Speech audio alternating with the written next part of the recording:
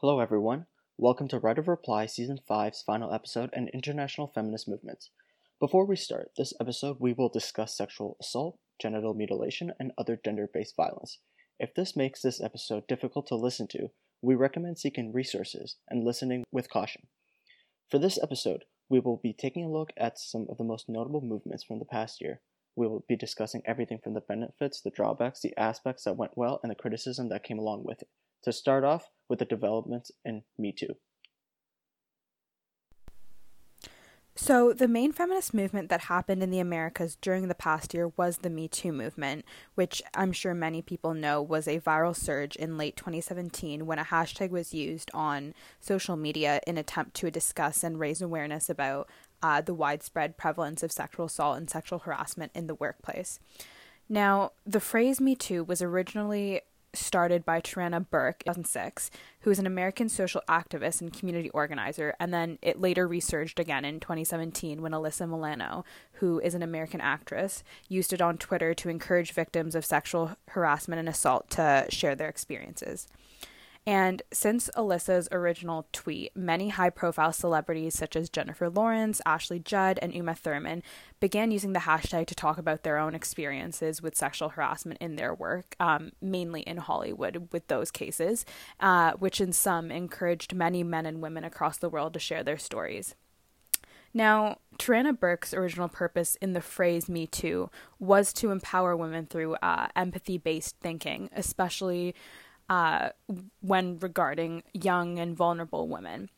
Now, when Alyssa used the phrase again in 2017, the meaning was kind of narrowed down into a hashtag to help other victims of sexual assault and harassment just know that they're not alone in dealing with the aftermath of their experiences by themselves. Therefore, the movement, if you look at it in a broad sense, did shift to expand to mean different things for different people. Now, this new movement has, in what Burke describes, broadened to include men and women of all colors and ages, and has made particular notice towards people in marginalized communities.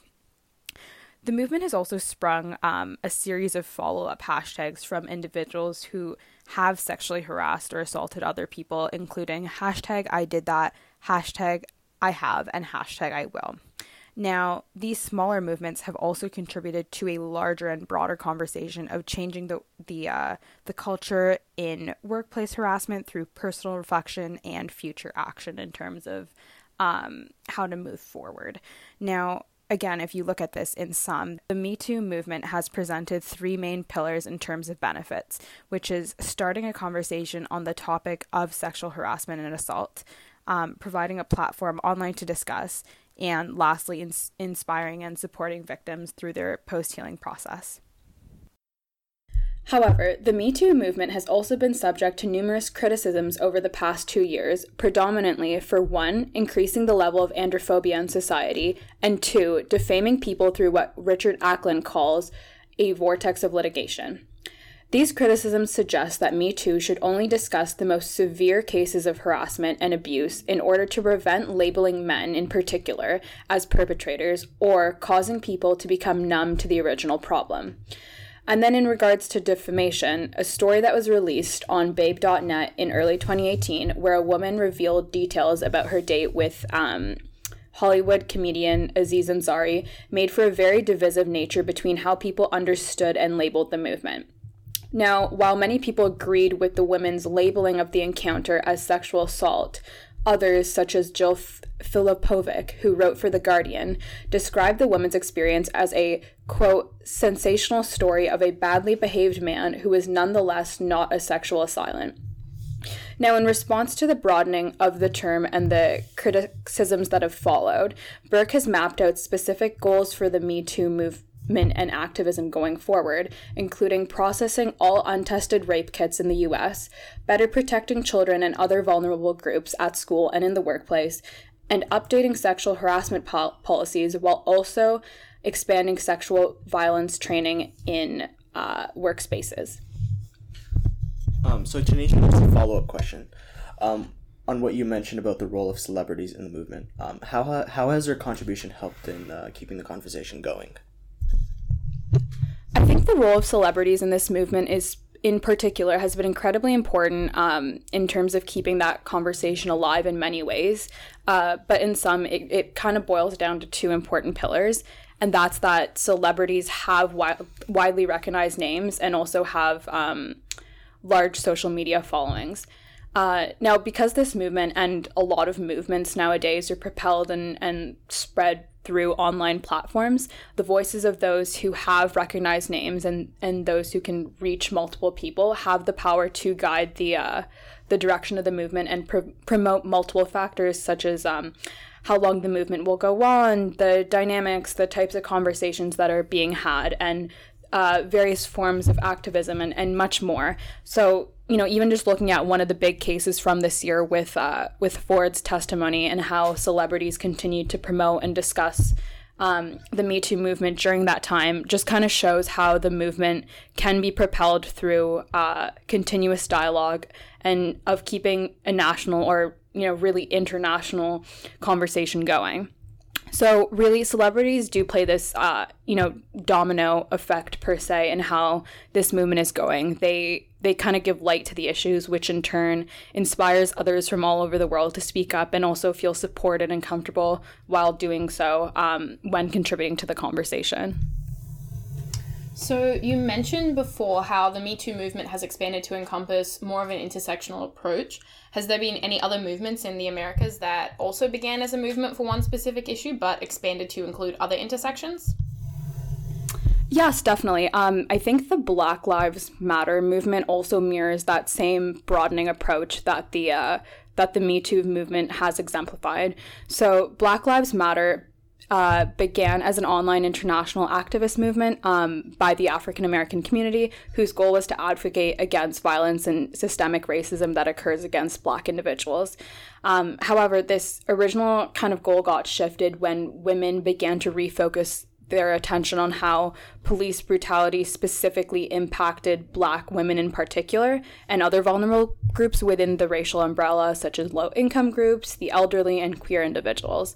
And by doing so, they're not just talking about how police violence impacts these communities, but extending the conversation to be more inclusive. And that was something we saw during the launch of the Say Her Name campaign, which analyzed the experiences of Black women who endured police brutality while also really highlighting what we lose when we ignore their perspectives. So I'll mostly be discussing the women who have joined or married into ISIS, their experiences and the international responses to some of those experiences.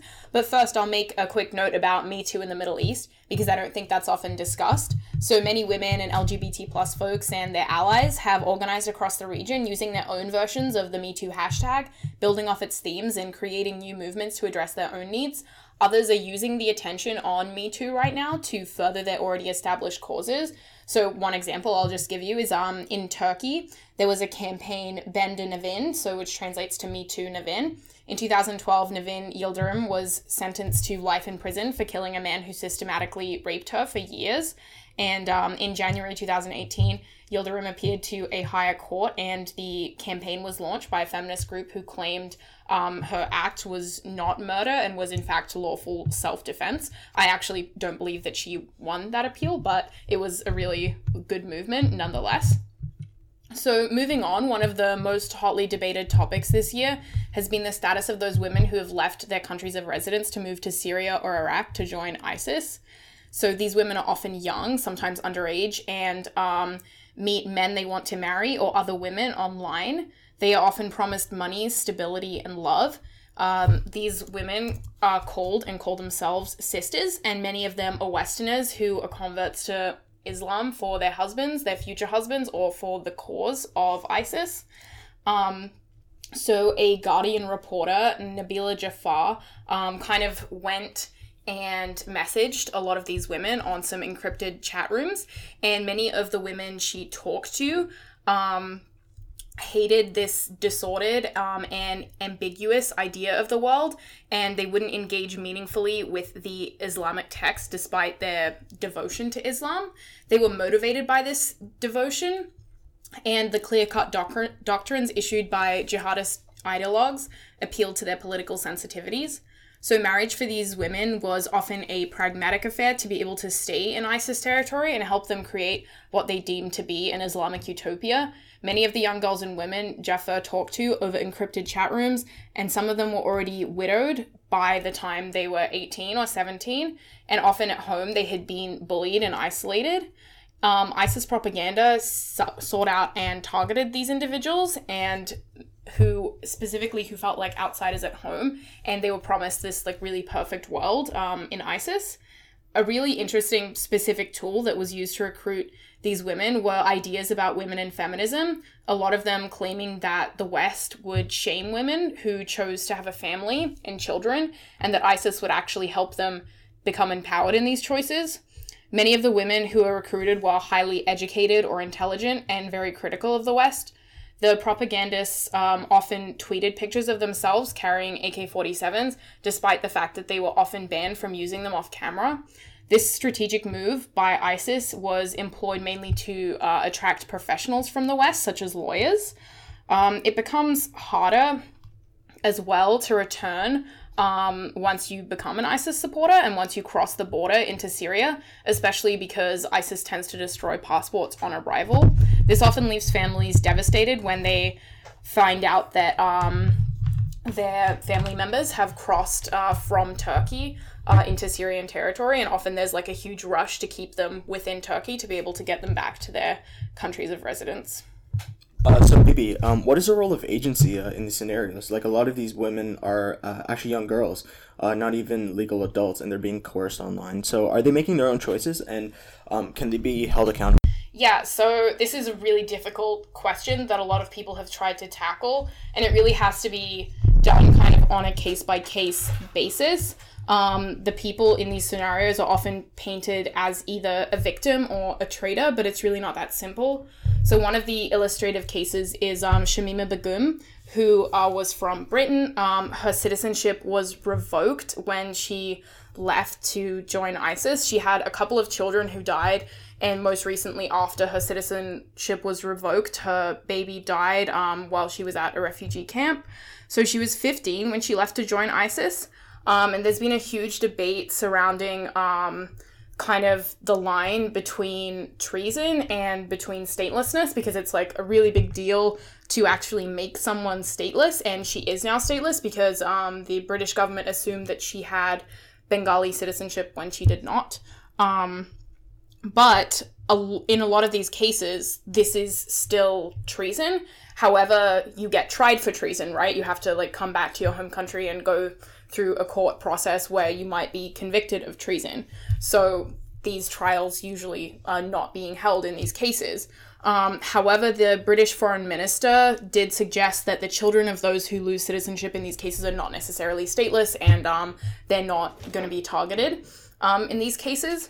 However, painting people as well as merely victims only furthers kind of these submissive stereotypes about Muslim women. A lot of the time, though these women are radicalized, they're making these choices. They really support ISIS and they really love what they're doing. And so to just merely paint them as someone who's been like coerced, honestly, sometimes like regardless of their age, it's like really difficult to do without actually like further removing that person's agency.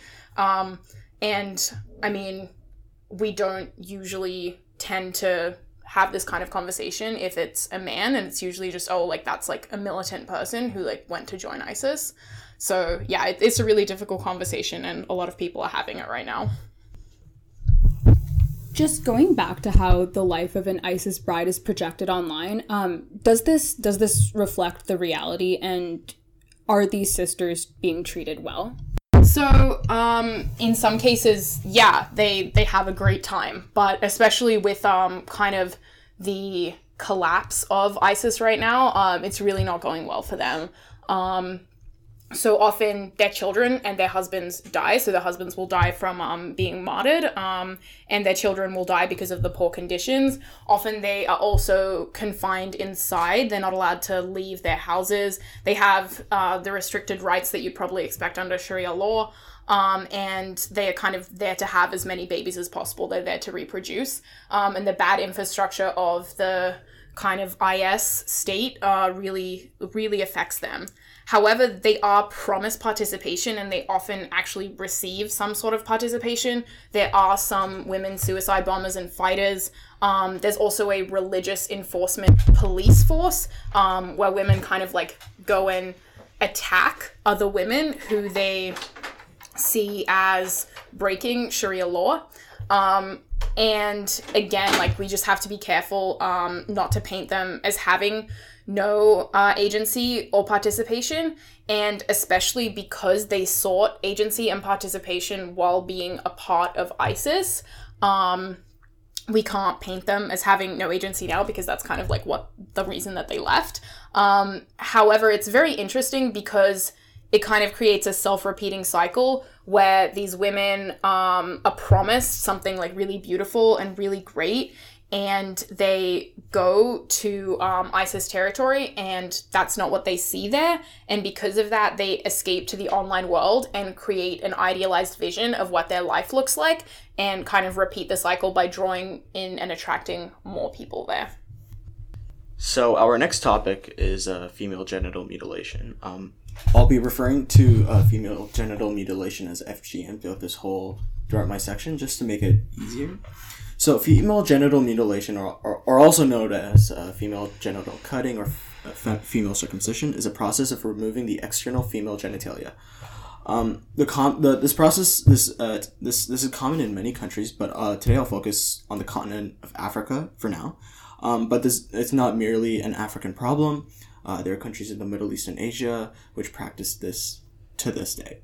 So the UN estimates that there are approximately 140 million women and girls that have undergone this procedure in the world. There have been efforts to combat FGM. The UN issued a full report condemning this act and a full report on its elimination. But it's still very common, and the UN still has a lot of work to do. So countries where this is most common are countries in East and West Africa. Countries like Sudan, where 90% of the women from ages 15 to 49 have gone through FGM. Somalia, where the percentage is 97, Sierra Leone, 94, and Mali, 91, and Burkina Faso, 72. Feminist scholars have tried to address this issue from several directions. Diana Myers, a professor of philosophy, often refers to genital circumcision as cutting. This is because she wants to convey the horrific and unsanitary and the unsafe conditions that women are put in. Feminists have also fought for the right of the autonomy of the body. This fight has fought in the United States in the 19th century when genital cutting was seen as a cure for hysteria and homosexuality. From a Western perspective, female cutting is seen as a very, very traumatic experience that causes more harm than good. But for individuals in their own cultural groups, this practice is deep-rooted and is a reaffirming of their indigenous and traditional values. So the UN addressed these cultural justifications for violations of women's rights in 1995 at the Beijing Women's Rights Conference, where they adopted the Cultural Exemption Clause. Here's a portion of the final platform. Quote, "While the significance of national and regional particularities and various historical, cultural, and religious backgrounds must be borne in mind, it is a duty of the states, regardless of their political, economic, and cultural systems, to promote and protect all human rights and fundamental freedoms." Unquote. So rejecting the cultural justifications for the violations on women's rights was important in setting the precedent for the states on fighting for the rights of these women, and to allow women and girls within these communities to fight as well. Feminists in Africa have done a lot to combat this cultural practice, but the largest campaigns against FGMs are rooted in European countries. One example of a campaign in Africa is from Sheikh Ibrahim Hassan. He began his campaign in Somalia, but many leaders and politicians have not outright criminalized FGM because of the fear of losing votes. Most large-scale campaigns and charities and foundations are registered and based in European countries and promoting Western feminism, oftentimes not addressing the cultural and religious context of each community. End FGM is a campaign headquartered in Belgium that is the largest in the world. The campaign has several ambassadors of communities that practice FGM and address this issue from several perspectives. They address the human rights violations because of the harmful practice, quote, which violates women's and girls' human rights and the integrity. Culture, tradition, or religion can never justify harming women and girls. They also address the unequal gender relations in some countries. Women and girls are often forced to go under FGM. Because FGM cuts through many religious and cultural groups within Africa, African scholars and activists have argued for the ban on the basis of health. Young girls that go through FGM have a higher rate of infections, perinatal risks, and a more difficult labor and postpartum hemorrhaging. There are no positives for AGM, and the process itself can cause severe trauma and even death. So to address these violations of human rights against young girls and women, it is important for countries to develop enforceable policies and change culture. But because of the deep roots of African cultures, which there are thousands of, this is an incredibly difficult task. Women in these countries must also stand together to prevent this from happening and create the change from within the communities and move forward. There also needs to be campaigns to end FGM within African countries run by locals. Locals would have a better understanding of the issues in the cultural and religious context that FGM is taking place in. But there seems to be no end in sight for FGM unless there is a cultural shift within these countries. So, what does the role of feminism and education have within these communities to promote kind of an end to FGM? I can speak on education. So education provides women and girls with the resources to combat this practice. I think it's important for women within these communities to rise and be on the forefront because they understand the religious cultural significance of FGM. Women are oftentimes the largest proponents for FGM, so I think education would be a great factor in stopping this. And that's our last episode of Season 5 for Right of Reply. Thank you for listening. We hope you enjoyed the season as much as we enjoyed recording it. A special thank you to all the guests we had a pleasure of working with this year and the Queen's International Affairs Association for hosting the podcast. Please keep up on our website for new content in the fall and follow our social media pages at Right of Reply to learn about ways to get involved with ROR in the future. Thank you.